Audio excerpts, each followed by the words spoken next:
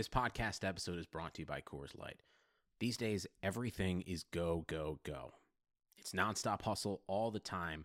Work, friends, family expect you to be on 24/7. Well, sometimes you just need to reach for a Coors Light because it's made to chill. Coors Light is cold lagered, cold filtered, and cold packaged. It's as crisp and refreshing as the Colorado Rockies. It is literally made to chill. Coors Light is the one I choose when I need to unwind. So when you want to hit reset, reach for the beer that's made to chill. Get Coors Light in the new look delivered straight to your door with Drizzly or Instacart. Celebrate responsibly. Coors Brewing Company, Golden, Colorado. What's up, guys? It's Jake here. Before we get to today's podcast where we'll talk about what's ahead with the Pittsburgh Steelers this weekend, we're going to talk real quick about a show that's out on the Blue Wire Network that I think you'll be interested in.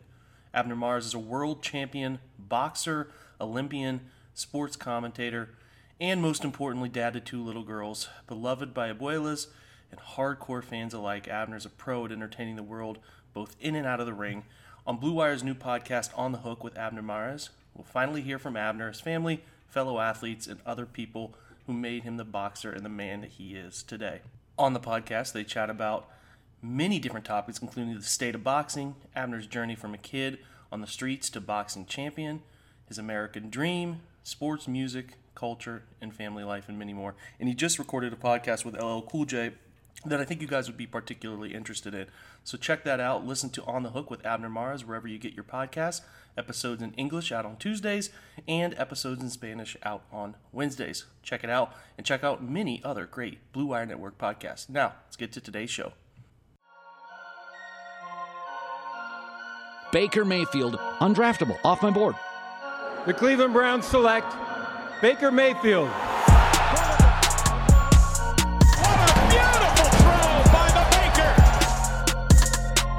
Nick Chubb! Hasta la vista, baby! Touchdown!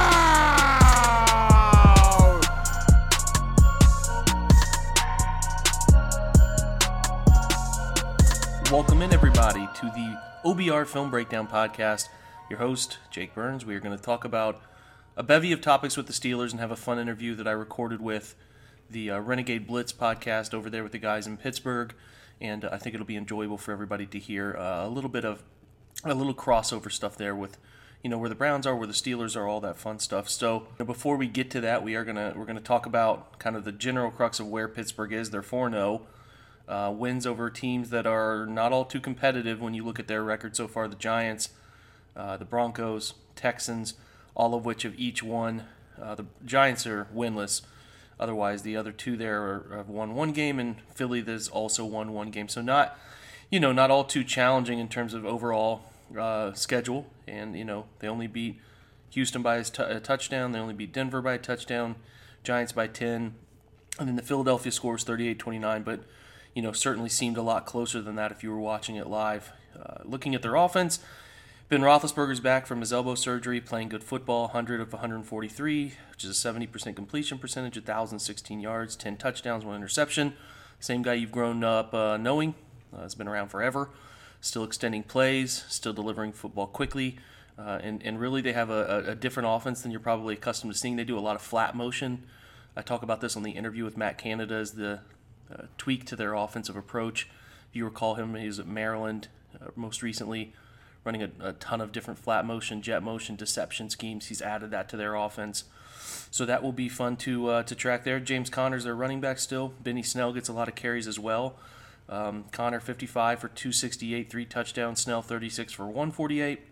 Both have been pretty quiet in the reception game out of the backfield, so not a big threat catching the football in the backfield. Running backs, which have given the Browns some trouble over the years. 11 catches, 82 yards is all for James Conner. 1 catch for a 4-yard loss for Snell, so not all too dangerous there. Where they do get dangerous, just like Dallas, this is probably the deepest wide receiver group that we have seen since Dallas. Not as good as Dallas's top 3, but still a very good group. Juju Smith-Schuster back rolling this year. He's gone 21 catches on 24 targets for $188 and 3 touchdowns. Chase Claypool had I would consider a breakout game for a rookie. He went 13 catches on 20 targets total for the year, 261, 4 touchdowns, and had all 4 touchdowns last week. So he is riding high right now. They also have Deontay Johnson, Toledo product, who's been dinged up this year, missed last week. He has gone 15 for 147 touchdown. He's trending toward playing this week. Also still have James Washington, who's gone 13 catches for 117 and a touchdown for him as well. And then lastly, they added a nice tight end weapon, Eric Ebron, 14, 156 and a touchdown. So, they go 5 deep. And even Ray McLeod, who they use as sort of a gimmick player, reverses, things of that nature. I think he had a long 58-yard reverse last week against the Eagles. They're very deep across the skill position group. They can go 5 deep in receiver talent. James Conner's not the most elusive back in the backfield, but he's a power guy who can run some of those schemes when they want to see him run. So, like I said, as far as maybe overall depth of skill position players, including Ebron at tight end, who's a dangerous weapon, and Vance McDonald is still a part of things that they do as well. He has 6 catches, 45 yards. This is a challenge. This will be a real challenge for the Browns, how they're able to handle that situation. Up front, David DeCastro is trending toward being out this week. He has an abdominal issue, which would help Cleveland, obviously, in my opinion, because DeCastro is one of the better offensive guards in the entire NFL, and the Browns are dealing with some injuries up front there. And it looks like Larry Ogunjobi's going to play, but the Browns could use every advantage they could get. It seems like Pouncey's going to be back, so for the most part, Pittsburgh will be relatively healthy up front, but still with Feeler and an aging Villanueva, they're certainly vulnerable. So they know they have to get rid of the football quickly. I think that'll be a key for Pittsburgh is making sure that Roethlisberger, unlike Phil Rivers last week, is not affected by pressure and makes those mistakes that the Browns defense has been capitalizing on. So it's going to be a point of emphasis certainly for Pittsburgh to take care of the football and Cleveland to try to pressure and help out their linebackers, safeties, avoid those sort of coverage vulnerabilities that they've shown in the first 5 weeks of the season. So we'll keep our eye on that. That'll be kind of the pivot of this game, is much like the Browns defense has been in every game this year, how they're able to create turnovers to offset the passing yards that they seem to be giving up due to most teams have been trailing the Browns offense, which just put out points early, so they've had to defend the pass quite a bit, and that's a big way they've been able to offset, like I said, some pass yardage allowed is creating some of those sack turnovers and interception turnovers from pressures and things of that nature. Before we get to the Steelers' defense, I'm going to talk to you about Indeed.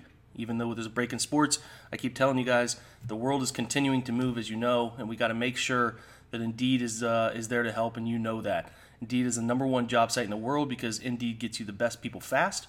Unlike other job sites, Indeed gives you full control and payment flexibility over your hiring. You only pay for what you need, you can pause your account at any time, and there are no long-term contracts. Plus, Indeed provides powerful tools to make your search that much easier, like sponsored jobs, which are there and shown to be 3.5 times more likely to result in a hire. With 73% of online job seekers visiting Indeed each month, Indeed is going to get you the important hire that you need, just like they have for over 3 million businesses. Right now, Indeed's offering listeners a free $75 credit to boost your job post, which means more quality candidates will see your post and see it fast. Try Indeed out with that free $75 credit at Indeed.com/BlueWire. This is their best offer available anywhere. Go right now to Indeed.com/BlueWire. Terms and conditions do apply. Offer valid through December 31st. So now we shift to the defense. We're just going to talk about it real quick before we go over to our interview. And listen, the group is really good. They get after the passer. They've had a sack in like 61 straight games. They have, they obviously are the highest volume pressure package group in the entire NFL, and they stop the run effectively.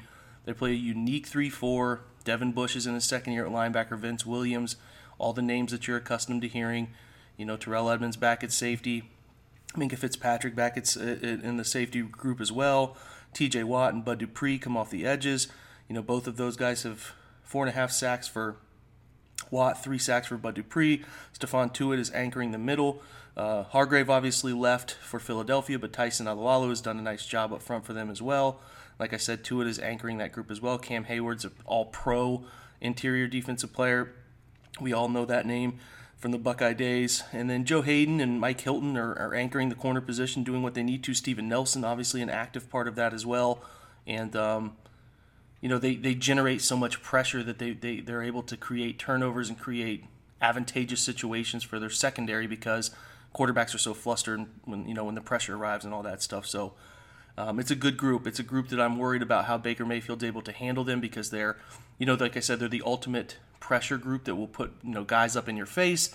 and they will obviously switch up and change up coverages from pre-snap to post-snap, which we know Baker does not handle all too well. So, they're I would say that they're playing pretty good football, all things considered, in a difficult year for defenses, a group that's been together, consistently played together, and would not be, in my opinion, all too affected by the COVID structure. Now, they've given up points. They've given up passing yards.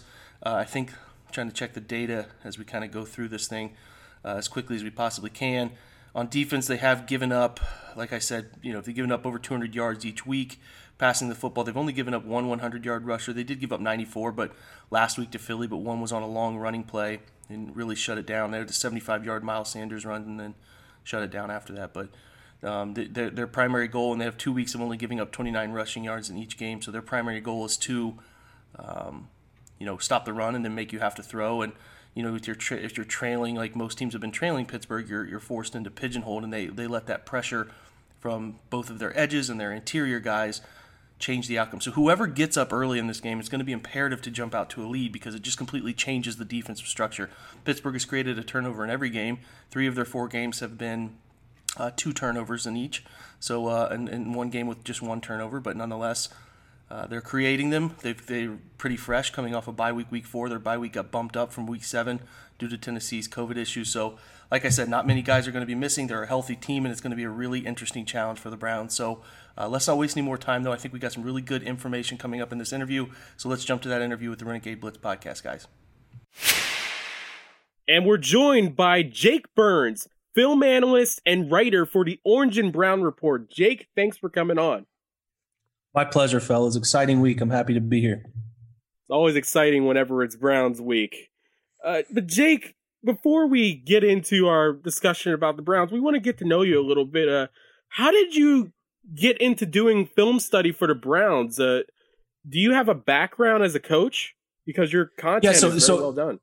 Yeah, no, I appreciate that. First of all, it's a thing that I noticed. Yeah, I did coach and I played in small college football, D3 college football, and I have been fascinated by the X's and O's playing quarterback for years. It's just always kind of come as a relatively easy thing for me, and noticed that nobody was, and you guys don't know, but if you talk to anybody from the Cleveland Browns, it's been a struggle. So you're trying to find the limelight, especially in the times when I started doing this in 2017. There wasn't much positive to talk about, and I just kind of noticed that everybody was complaining.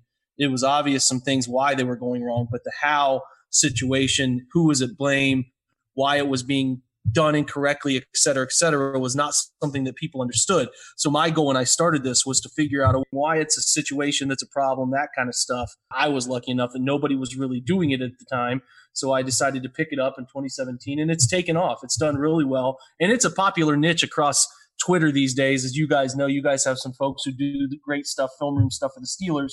So, at the same time, I was noticing no one was doing it for the Browns. So I saw an opportunity to sort of jump in and take advantage of a fan base that's always hungry for football understanding. And in that nature, was able to give that to people. And it's taken me pretty far in the industry. It's helped me do a lot of fun things. It's given me a nice side job. And I'm grateful for that. But there's a ton of people across the NFL who just want to understand football and listen to people who have a decent understanding and try to portray that understanding. And it's a good community. It's a good group of people. And it's been nice change of pace this year to watch some football that's been quality. That's for sure.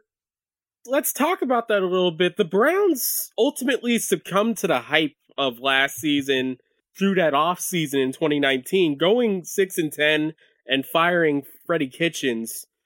How has Kevin Stefanski managed to get them on the right track and have them come into this game 4-1? I would say a big part of things, guys, is attention to detail. I think that the Browns have been a group of guys who, especially last year when they had the really strong close to 2018, you bring in a sharp name like Odell, you bring in some other little variables, and hire a coach who everybody thought was on the cutting edge of play calling there at the end of 2018. And it's a group of guys who kind of got full of themselves and stopped paying attention to the little things that matter in winning football games.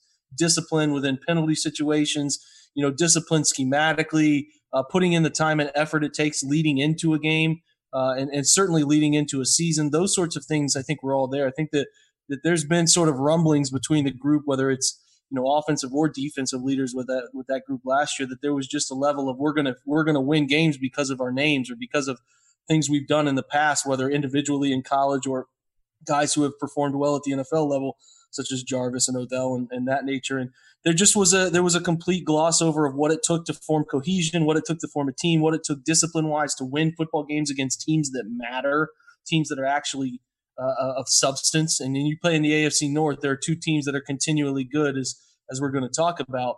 And you have to be able to not just be individually competent football players, but you have to have that ability, that cohesion, that tie it together. And lack of a better word, it's tied togetherness to make it all come together. And I think that is a level of what Kevin Stefanski has brought, which is maturity, the ability to get young men and a coaching staff to buy into his vision. You talk so often about coaches that fail and they lose the locker room. And when you think about losing the locker room, you talk about losing players. It's not always players. It's you lose your coaching staff. And I think that's happened with the last few Browns coaches. This is a guy who's done a little bit different. I think so far all we've seen is the ability to handle a coaching staff, and it trickles down to the players, and it's putting a more cohesive product on the field. So the hype got them last year, but I think they've grounded themselves. They've understood they got to take their lumps in the offseason, and they've come out hungry and won games here 4 in a row that they should have won, to be quite honest with you guys. So I think this is a really, really fun test coming up. I would say a fun test for both teams coming up on Sunday. Yeah, and Jake, the Browns coming in this game 4-1 for the first time since 1994 when Bill Belichick was the head coach. Just shows how long it's been since the Browns have been this good, really, and potential playoff team coming up here in January. The Browns, they haven't made the playoffs since 2002 and haven't had a winning season since 2007. With the extra playoff spot, how confident are you in this team finally getting through and in the future and consistently making playoff trips? Look, man, we've lost so long. I'm never confident. I'm never confident. Look, I'm serious though. Like 2001 was the last year they made the playoffs, and I was a 7th grader, man. Like I don't know. I was obviously born in '89. I was 5 years old in '94. I mean, I didn't know the great late '80s run. I didn't really know Belichick. I was too young. I mean, I remember seeing it, but you don't know. You're so young. And since they've come back, they had one good year. Their third year back in '01. And then they tied together a decent year in 2007 that just fell apart the year after. And then they had a finally decent year in 2014. But then Kyle Shanahan, you figured out, was the root of all of that success for the most part.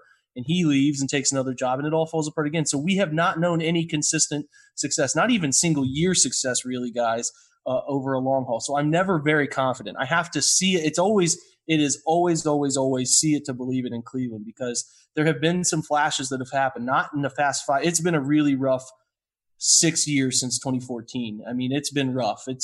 There was Cleveland rough before that, and it's been rough as they tore it all down and tried to build it all back up. And it's been a rough run to this point, but they finally, I can just judge what I've seen. They finally look like they have a competent GM and a structure with a head coach and people that understand each other and an organizational vision, finally, that does look like it has the ability to have some sustainable long-term success. Does that mean it comes to fruition? There are elements that have to prove themselves, such as the quarterback position has to prove himself. There are positions defensively that they're very young at that have to prove themselves. They're off to a fun start. 4-1 is great. It's something we haven't seen in Cleveland in a substantial amount of time, an actual game against Pittsburgh that matters. Right? This is something that we haven't seen in a long time, and everyone's excited, but there are levels of a lot of levels. You guys still need to figure out a way to prove this. And then, like I said, this is a crucial game for Cleveland. And as far as the first 8 go, it's the most important game on their schedule. You have to go back to the 1980s with Marty Schottenheimer as head coach for the last time the Browns made multiple trips to the playoffs. But getting back to the present, the biggest battle for the game is the Browns' top-ranked rushing attack versus the league's number 2 rush defense in the Steelers. It seems like the offensive line has improved a lot with the additions at tackle, left tackle Jarek Willis Jr., and right tackle Jack Conklin from everyone's hated right now, the Titans. Cameron Hayward had this to say about the tackles, quote, "They're mean, nasty guys that finish plays. That's what you want out of your tackles," end quote. You agree with that statement? Yeah, I mean, obviously, Cam is a guy that we in Ohio respect like crazy. Kind of been an Ohio State Buckeye and one of the one of the great ones in his generation of guys that went through. And Cam is fantastic. For him to say that about Jed, who's a young tackle that we feel really good about up here in Cleveland. And obviously Jack Conklin is just such a fit for the zone blocking scheme that they're using. I think that's a pretty spot-on analysis. Jed is still going through rookie growing pains. There's no doubt about that. Those things are still happening to him here and there. But as far as pass blocking efficiency, he's fantastic. Is getting there in the run game the way Bill Callahan expects his tackle to be, especially a backside tackle. Not a perfect product, but getting there. But there's certainly, guys, a large step up from Greg Robinson and Chris Hubbard, who you guys are familiar with from his time with Pittsburgh. A big step up. And Chris Hubbard's a nice swing rotational tackle. Certainly not a guy that they wanted to start anymore. Chris actually, to talk about this offensive line a little bit deeper, took over last week at right guard because Wyatt Teller left with the calf strain. Now, as far as the interior of this offensive line goes, center and guard have always been really good for the Browns, dating back to Alex Mack. They brought in J.C. Treader, who's been the NFLPA president, who's been a fantastic addition on and off the field for this organization. And Joel Bitonio has been around since 2014. Both great players, Pro Bowl caliber players. Now, Wyatt Teller, they traded for Wyatt at the beginning of last year, and he did not start really coming into the right guard role until midseason to late season, started to catch on. Everybody was excited about his prospect, was playing the highest graded football in both phases along the offensive line, like a 94.6 Pro Football Focus grade. And not just looking at data, but I'm watching film, as you guys know, and he was playing fantastic football. Now, he is out this week, it appears. It is trending toward, it's day-to-day is what they say, but that calf strain likely to keep him out at right, and that means Chris Hubbard will probably continue to start at right guard.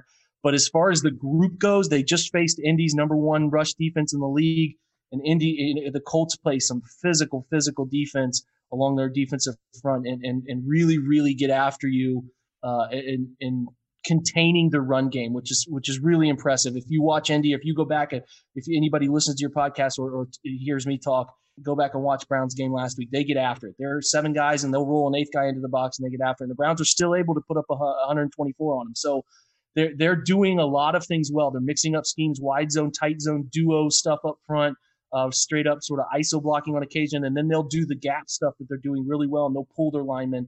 Obviously, they'll pull both guards, they'll pull the center, and they pull their tackles too. So they're doing a variety of different things, making it uncomfortable on defensive fronts to just plan on a certain scheme coming all the time. They'll gap down on you when you're expecting to run laterally. When you're trying to pinch down on gaps, they'll just trade you off and run zone. So they're doing a wide variety of things.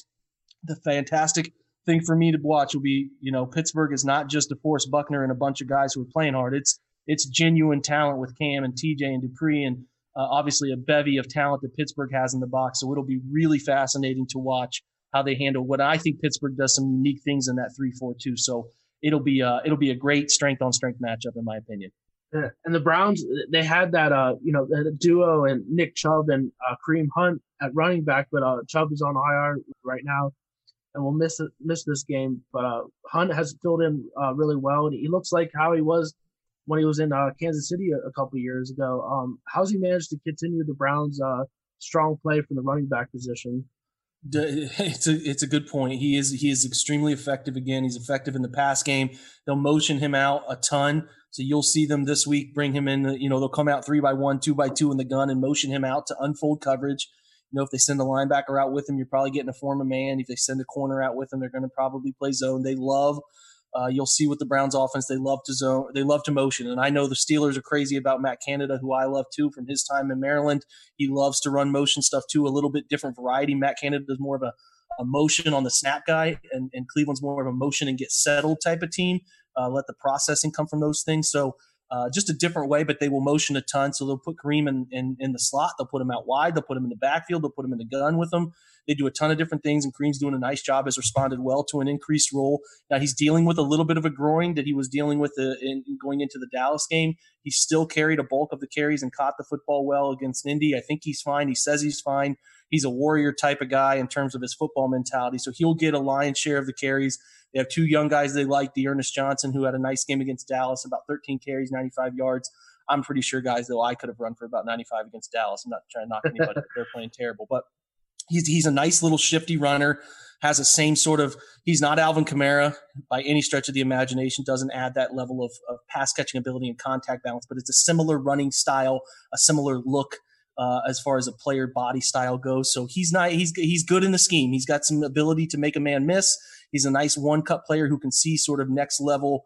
If I make this linebacker bust outside, I can cut back up inside in the scheme. He's okay. Then they have Dontrell Hilliard, who's been around for a few years. So, you're missing Nick Chubb, who is playing some of the best football, I think, in the NFL. That always hurts. There's no doubt about that, especially the ability to mix up speeds with Kareem and Nick. And that's something Browns fans are hoping to see is Nick return after the bye week or something along those week 10, 11, 12 area from that MRI or that MCL sprain. But for now, they still have a guy who's very, very competent in the backfield, who's playing good football. But they're certainly shorthanded between Teller and Chubb. They're shorthanded in their approach in the run game. They're not at full speed, but it is still a pretty good unit. Last week, the Eagles showed that you can get a big play against the Steelers' run defense. Miles Sanders, a Woodland Hills product from around here, scored a 74-yard touchdown, but after that, he was held to 80 yards on a day. Well, and I know that Kareem is a guy that he's also a pass catcher threat out of the backfield, kind of a little bit how on previous podcasts we were mentioned with Sanders' ability. That's kind of been a thing with running backs against the Steelers this year. They're not gonna get much in the running game, but out of the backfield, and certainly that's something that Kareem can do. He's more of a 100 yards from scrimmage guy than 100 yards rushing totally guy like Chubb. Without a doubt, Kareem prides himself on being able to catch the football and be multifaceted. I mean, he had no choice, guys. He came into the league and he's catching Pat Mahomes. I mean, like you're just going to have to get out and run routes all the time. And he's got experience running a diverse route tree as a running back. He can go get one-on-one footballs. He made a hell of a catch, the back right corner of the end zone on a back shoulder throw to score the Browns' first touchdown on Sunday. Like he can do it all, man, and he can catch the football up the seams. And if you get him mismatched on linebackers who can't run with him, he's a problem. The problem for the Browns is they have a quarterback who doesn't love to throw to the running back. So it's a mixed bag there. Baker does not prefer to check it down. It's not in his DNA, and unless they sort of tag it or unless he sort of walks into it, meaning he's trying to get out of the pocket or do something crazy, and he sees that running back, it's not going to be something that he's going to be targeting a ton. Now, like you said, you know that it's a weakness. I'm sure Pittsburgh knows that it's a weakness, and I'm sure Cleveland knows that it's a weakness. So it might be a point of emphasis this week, and he really might try to. Like, if I recall correctly, when Cleveland went to Pittsburgh last year, Kareem had a receiving touchdown over the middle early in the game. I think he had about a 20-yard touchdown catch or something around those numbers. It's something like that. But they'll try to get him out into the middle of the field and try to get him in some mismatches. And I expect that to be a part of things. But yeah, unless you just are folding to the scheme, he's not going to create something out of nothing, out of thin air like Nick Chubb can do, where Nick can make multiple people miss in a compact area, make people miss in a phone booth, as they say. He has that really unique ability to see holes at the second level. So, Kareem, that's a very fair analysis. He's going to try to get you 100 through the air and yard, and catching the football combined. And if you don't account for him enough, he can be a real problem in the passing game. Steelers, last year they had one of the best secondaries, but this year so far they're middle of the pack. They're 18th passing yards allowed, and they struggled a lot on third down. The Eagles, they were 10 of 14 on third down on Sunday, and for the season they're 28th in third down defense. How can Baker Mayfield and the Browns receivers with Odell and Landry take advantage of that? Well, I'll say this: the Browns have been in 4 games these last 4 where they have been up. They've been up for a variety of ways. They got up early, whether it's turnovers and they're capitalizing on turnovers, or they've run the football early and they've thrown the football early, but they have not had to throw much in the second halves. Like if you look at Baker's attempts, I don't have the digits in front of me from Sports Info Solutions or anything, but I would imagine he's thrown under 10 passes in the fourth quarter. They just have been in situations where they haven't had to throw a ton in the third and fourth quarter. So, it's tough to get a full game tell. I certainly think that Baker has been effective on third downs, especially connecting with Jarvis Landry, who's been a big part of their passing game in third down situations. He has a nice rhythm with him and has found him. And I think as much as Baker has struggled in early down situations, I think he's not playing all too well from a clean pocket, which is a bit disturbing for Browns fans, as his passing grades do not look as promising as you would like them to do when he's not pressured, and especially in a clean pocket. But I think he's been. I don't have the data, guys. I'm sorry, but from my viewing and just me taking in everything all year, I think he's been pretty effective on 3rd and 6+ situations throwing. So they've done. But the thing that makes the Browns a unique cover is across the field they have guys who can get open and catch the football. They certainly have Jarvis. They certainly have Odell. They've aligned those guys on the same side of the field multiple occasions this year. It's really what they prefer. And then they have Rashard Higgins, who had a nice week last week. And then you have a group of 3 tight ends that they really, really like. Obviously, Austin Hooper has a nice history in the league and has done well for himself, and he's playing well in Cleveland.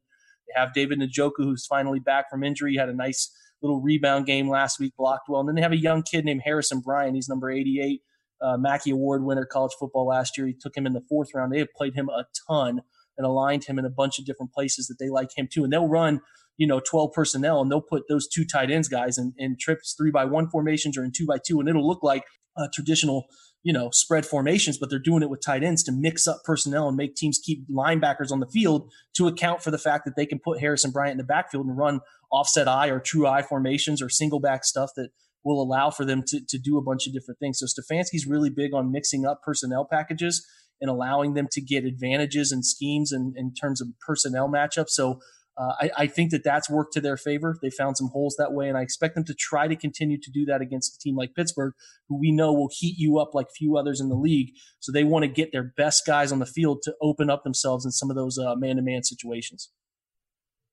Well, to also counter a little bit more with the playmakers defensively for Pittsburgh, they're currently 2nd in interceptions and interception rate, but they give up the most yards per completion at 12.9. And when you do check a little bit more of the film with the Steelers, you will see that a lot of those completions, Carson Wentz to Travis Fulgham, were done on 3rd and 10 plus. So it could be a very nice game for Baker. But I want to talk specifically about at least one wide receiver that always, for some reason or another, is in the news, and that's Odell Beckham. He came up huge against Dallas, even catching a touchdown pass from Jarvis Landry. And, when the first sign of trouble in Cleveland, there's always been talk about Beckham being moved. So I just want to focus on him a bit. How has he looked to start the season? Well, he looks like the guy they traded for. There was something going on, hip pointer, some weird nagging injury that he got surgery on this past offseason, and he looks explosive again. Like he looks like the guy that was cutting up defenses and making highlight reels in New York. And as far as his explosion and ability to get in and out of cuts and run away from people, I think he's back to being who we've known him to be, which is good, which is obviously a positive. I think he's a little bit frustrated with quarterback play. We would say on this end that Baker has been inconsistent in delivering the football where it needs to be delivered.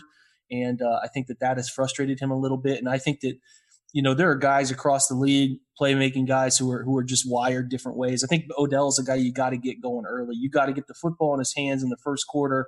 You got to get him into open space if you can scheme him open and let him feel like he's a part of the game plan. If you distance him, if you isolate him, if you take him away, he does not feel like part of the game plan, and he has the propensity to drift a little bit, get frustrated, and become more of a problem than a solution. And that's what happened against Baltimore week 1.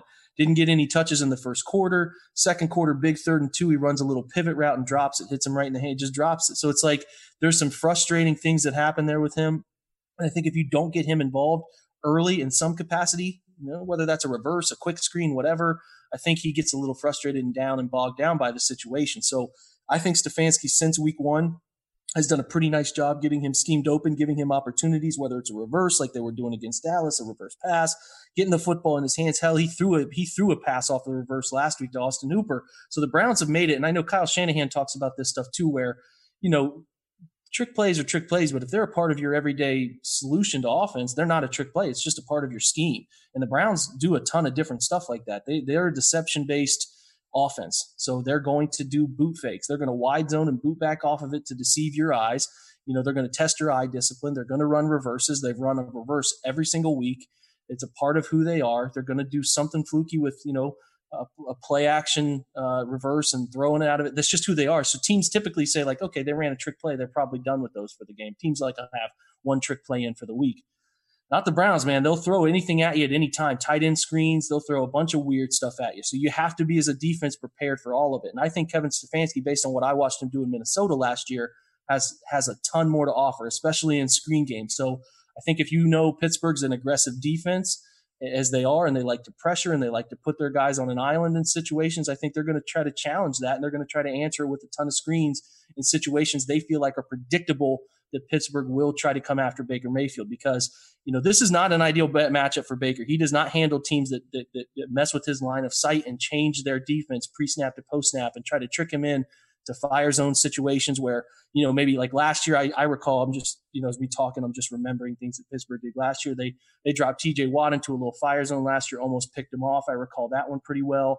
They'll do that stuff to mess with him. So expect the Browns to try to counterbalance that with as much deception as they possibly can. So it's a different offense than what Pittsburgh has seen from Cleveland for a long time. But that should be a really fun matchup all around. But Odell, like, to answer the crux of your question, Odell is still Odell.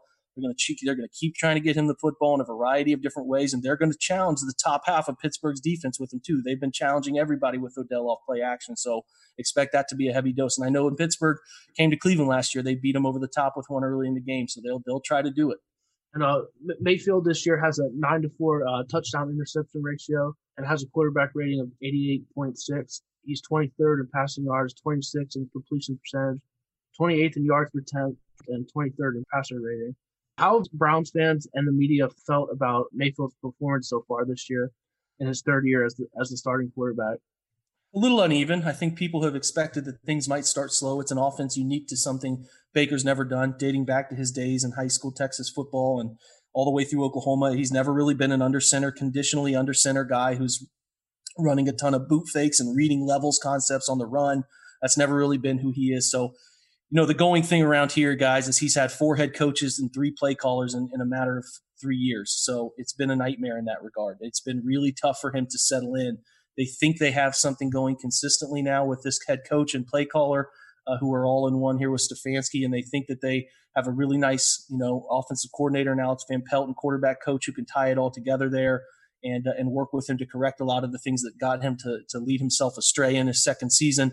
And they like Bill Callahan up front too as the offensive line coach. So they're sort of tying it all together. But it's been a slow start for Baker. But it's not been a slow start, guys, in terms of what they're asking him to do. They are really treating him with kid gloves right now. Like, they're running the football so well that they haven't had to force the throw. Like, people will talk about 26th in receiving yards, and all that stuff is factual. There's no doubt about that.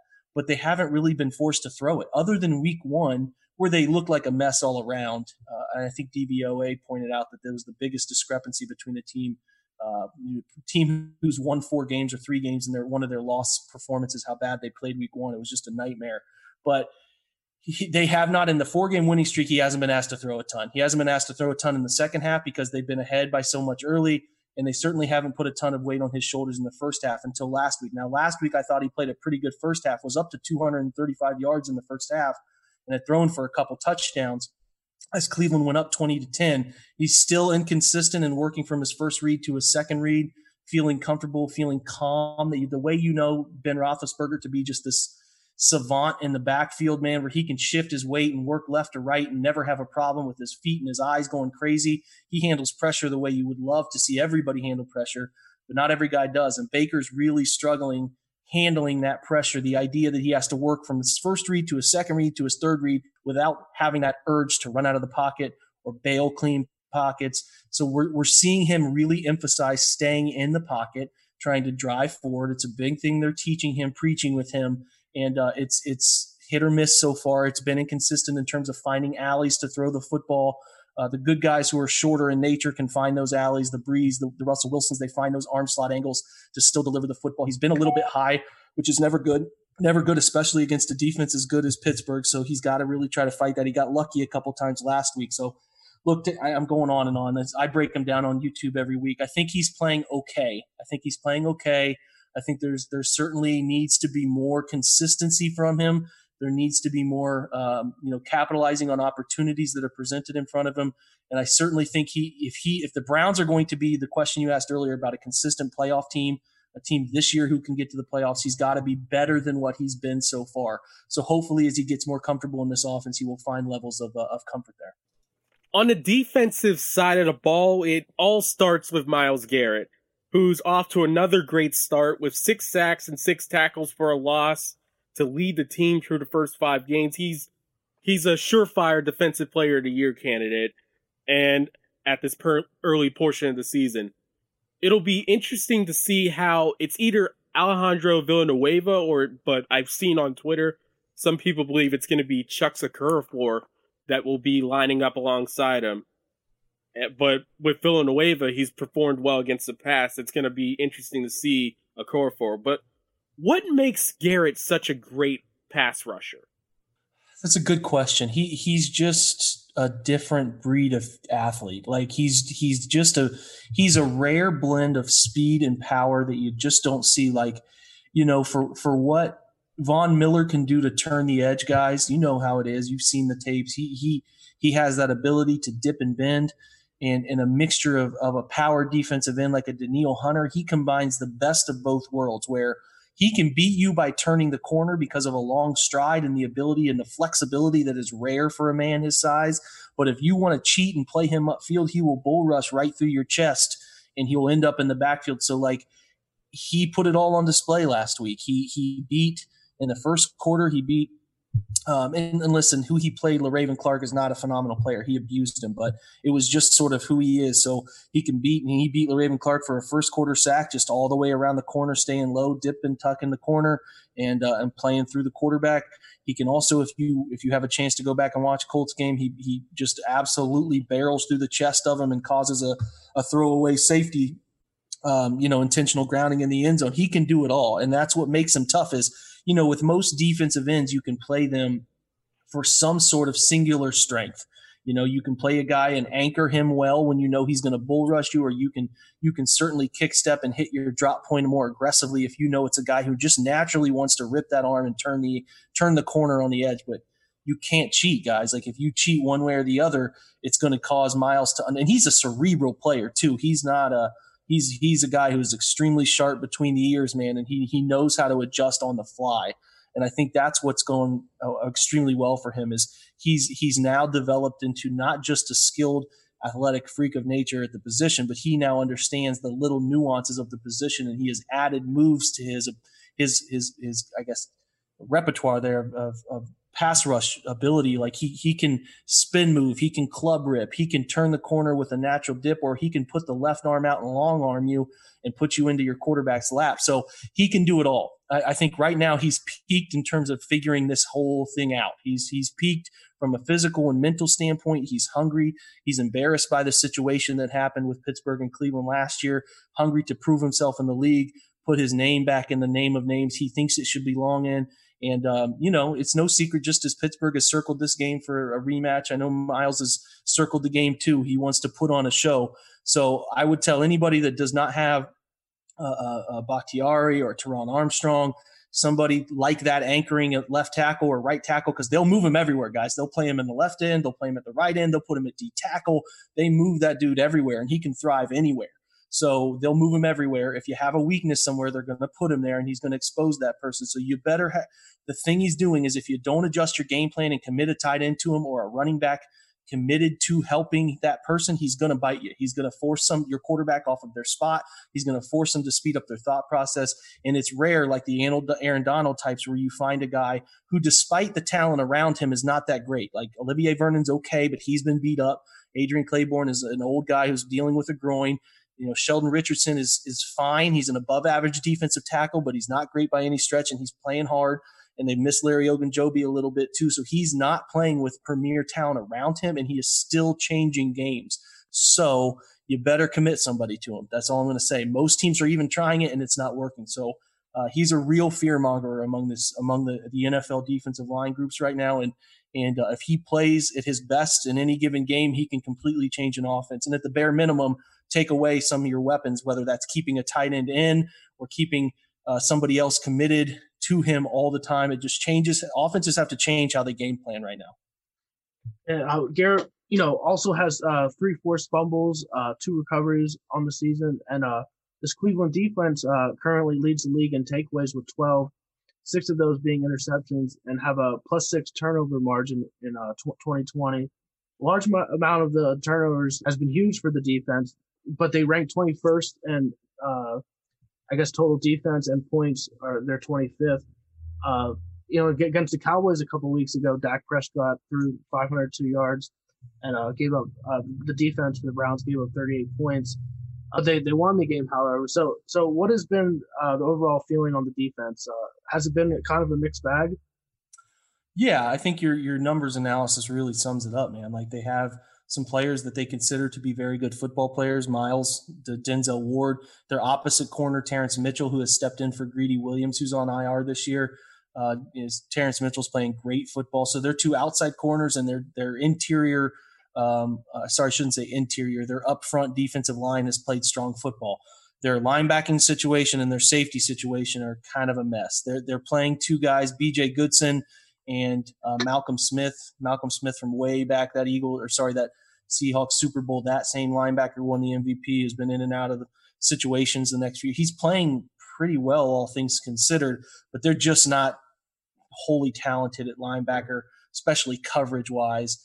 And then safety has been just been a mess. They've had Anderson Dejo being forced to play because Grant Delpit tears his Achilles leading into the year. The safety they took out of LSU in the second round, who they had really high hopes for. So Delpit tears his Achilles, forces Dejo to play a ton. And it's just Andrews not that guy anymore. And it's forced him into some coverage situations that teams have abused. And then the strong safety rule has been Carl Joseph, who left out of Oakland, didn't get another contract there, has been a mixed bag in terms of his ability to consistently play in coverage. He's more of a hitting type, likes to play forward. He's dealing with, a hamstring or groin issue of his own, kept him out last week. They played Ronnie Harrison. Ronnie Harrison they traded for from Jacksonville, another strong safety type. Played pretty well last week, had a pick six, played real well, but then leaves late in the game with a concussion. He's questionable to doubtful for this weekend. So it's looking like it might be Sendejo and a young player, a second-year player, Sheldrick Redwine, who they took in the fourth round out of Miami a couple years ago. Redwine did have a nice 19 snaps, graded really highly, but had not played a single defensive down before that. So they did not really trust him with Joe Woods this year.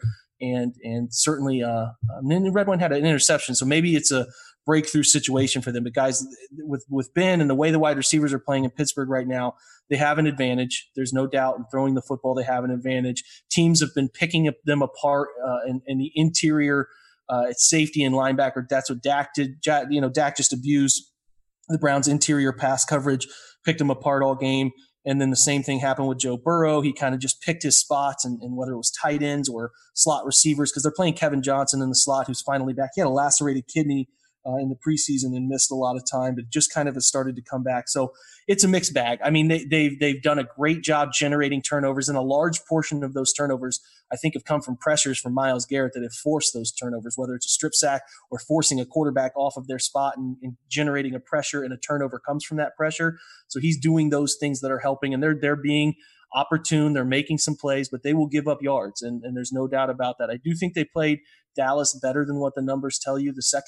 They shut Dallas out in the second and third quarters before the fourth quarter prevent. It was 41-14, and they got on their heels and allowed Dallas to just kind of prevent defense stuff, very lackadaisical, cover 3, cover 4, pick them up and down the field.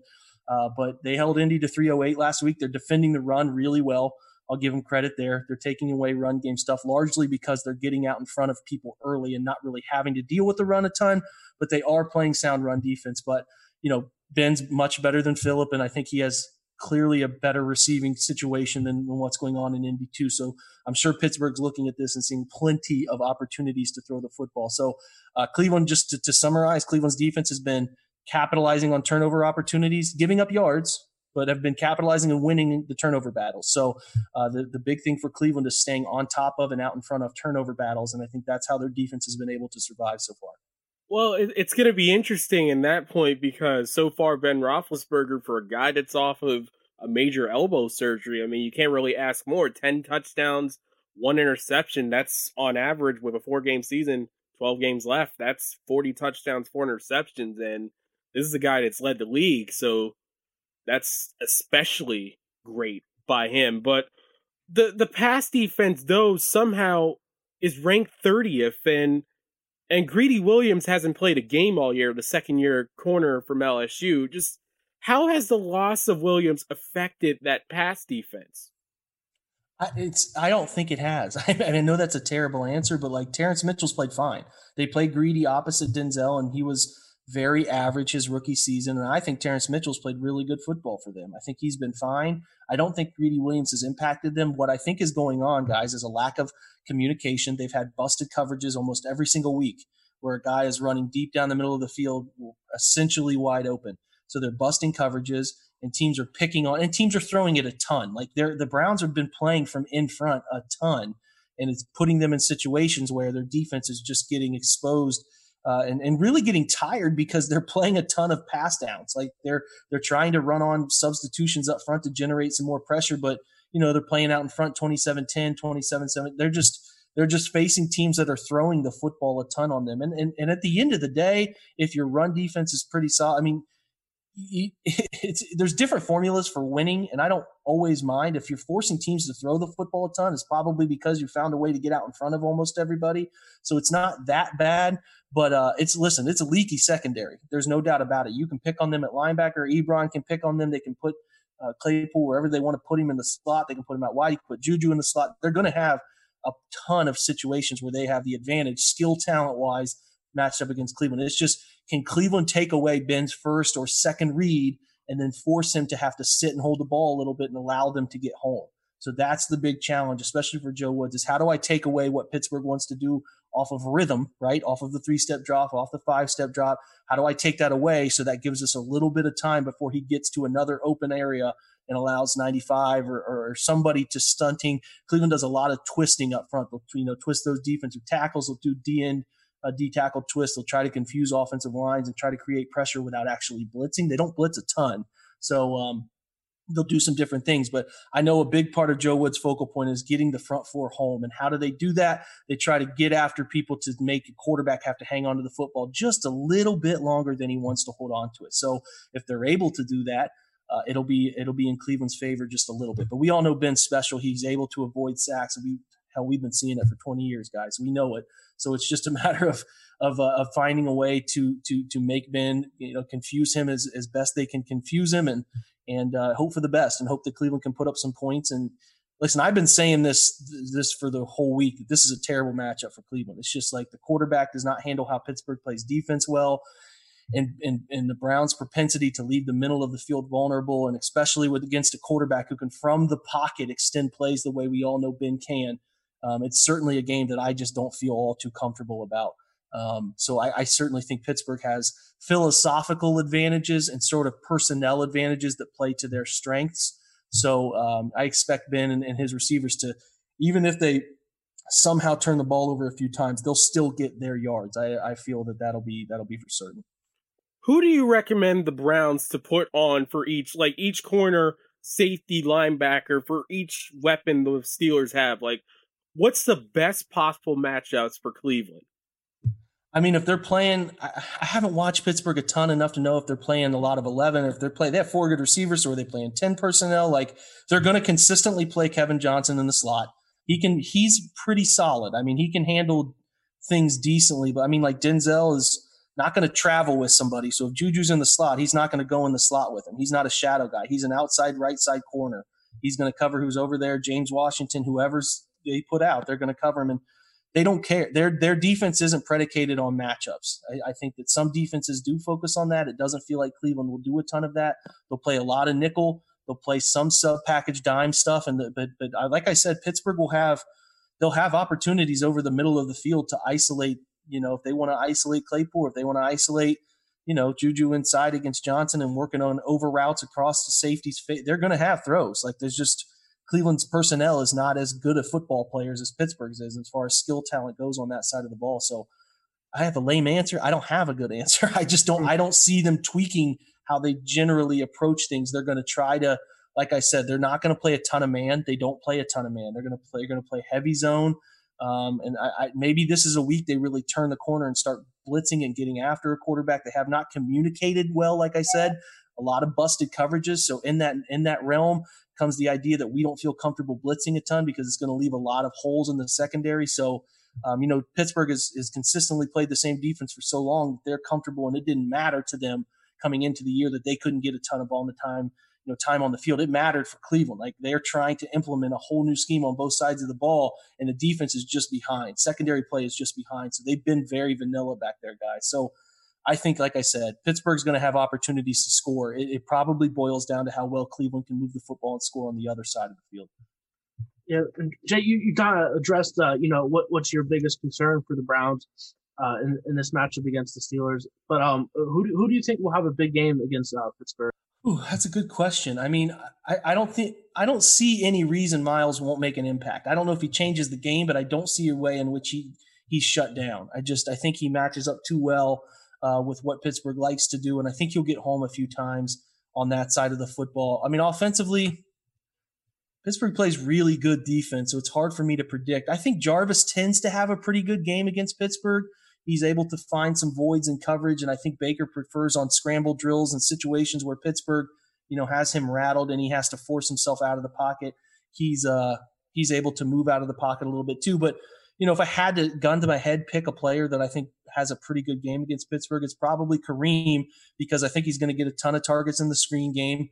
I think he'll get plenty of running opportunities, and I also think they'll try to isolate him on some linebackers in certain situations too. So listen, I hate predicting stuff. I'm not good at this, guys. But if I had to predict, I would predict him. And then the safest prediction right now is just how well Miles is playing, that he's going to have some kind of impact on that other side of the football. I will say too, something to note, and I don't know what the weather looks like up in Pittsburgh this weekend or whatever, is that Cleveland's kickoff coverage is terrible. It's absolutely flat out terrible. They gave up a kick return touchdown last week. The opening week gave up 2 returns that crossed the 40-yard line against Baltimore. So if Cleveland is not able to kick the football out of the end zone, look for that to be a part of the game where I'm sure Pittsburgh is chomping at the bit to make a big impact on kick return against Pittsburgh, because they are just flat out struggling. So they brought in Cody Parkey, who's done a really great job since week 2. They brought him in week 3 and has been kicking the football well, PAT-wise. And field goal wise, but has had some situations where he didn't get the football out of bounds deep because of the wind in Cleveland, and it's given them some headaches. It's a terrible unit for them. So just a little sidebar there for fans to pay attention to. It's been 10 years since the Steelers had a kickoff return for a touchdown, and that's going to be interesting. We kind of hyped up Ray McCloud a little bit on the review podcast, but I want to ask this. What's been the reaction around town? Like, you mentioned a little bit, like, especially with Kareem Hunt actually had a few choice words about, like, the entire, like, having Miles' back because he has our back. And, everything with the Mason Rudolph situation, which, barring absolute catastrophe from when we record this to Sunday, is probably going to have no effect on the game. But have you been, like, listening to, like, Cleveland radio stations and stuff like that? What have you been hearing? I don't think it's anything out of the ordinary. I mean, Cleveland hates Pittsburgh, and I think Pittsburgh views Cleveland football as just sort of a 2-game wins every year on the schedule. It's one of those rivalries like Ohio State-Michigan has turned into, where Michigan takes it serious and Ohio State's just kind of like, yeah, sure, sounds good, man. It just is the fact of the matter. Until Cleveland actually plays competitive football over the course of several different years, it's just not a rivalry. It's just flat out not a rivalry. Cleveland hasn't won in Heinz Field in 16 years or something stupid. Like, it's just ridiculous how long it's been since Cleveland's made this a real rivalry. So yeah, they won a game last year, whatever, but Ben wasn't playing. It just didn't really feel right. So, this is fun. I mean, everyone's excited for it. They're pumped up because the Browns are 4-1, and this is a game that actually matters, a Pittsburgh-Cleveland game that feels like it matters. And I don't know how long it's been since we've seen one of these that actually matter. So everyone's excited. I know Miles is eager. He's keeping his words at bay and all that stuff, but he's really eager to get out there and prove himself. And I know it's not going to be, I don't know if it's Pittsburgh that's letting some fans into the stadium, kind of like Ohio's allowing stadiums to have about 16K. I'm not sure where Pennsylvania is, but I'm sure he's eager to get out in front of Pittsburgh fans and feed off a little bit of that stuff too, because he's much like LeBron didn't like to be hated. Miles doesn't love to be hated either, but he sort of has thrived on a little bit of the hatred that he received in terms of what happened last year and the perception around what happened last year. So I hope nothing stupid happens. I don't think anything stupid would happen in that regard, but he'll be eager. The team will be eager to get out there. And I know that Cleveland's been thriving on that underdog nature too this whole season too. People discounting them, discrediting them. It's been a big MO for them, and they're heavy underdogs in this game. And it's not for the wrong reasons. Pittsburgh's playing great football, so I'm sure there's a quiet hunger going on behind closed doors. They had 5,500 fans last Sunday for the Eagles game, and the same amount will be allowed for this game on Sunday against the Browns. So all the lower bowl there at Heinz Field, fans will be there. But I'm sure, if they could, get in some type of closeness to Myles Garrett, I'm sure they'll let him hear about it or whatever.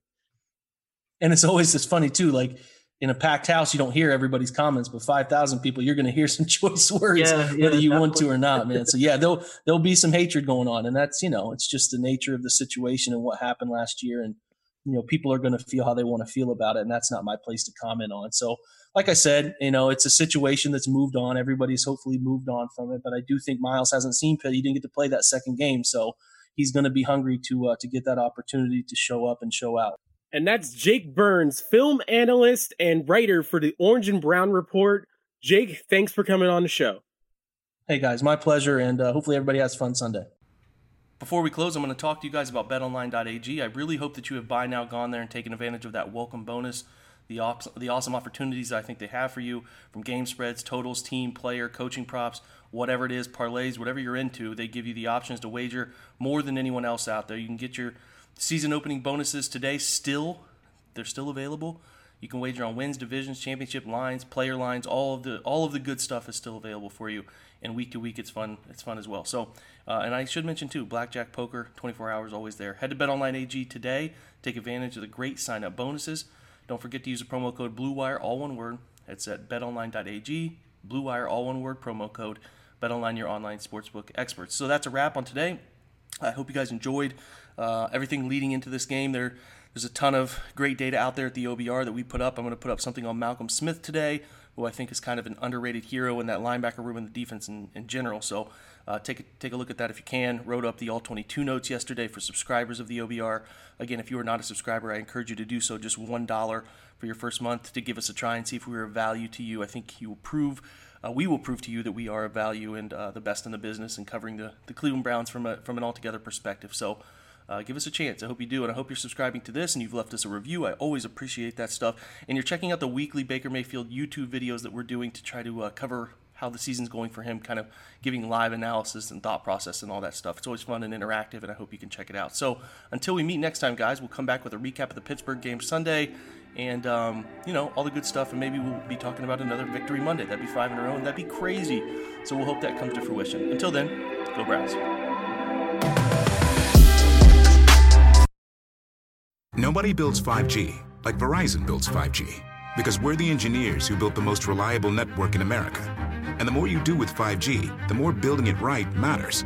The more your network matters. The more Verizon engineers going the extra mile matters. It's us pushing us. It's Verizon versus Verizon. 5G built right from America's most reliable network. Most reliable based on rankings from RootMetrics second half 2020 U.S. report of 3 mobile networks. Results may vary. Award is not an endorsement.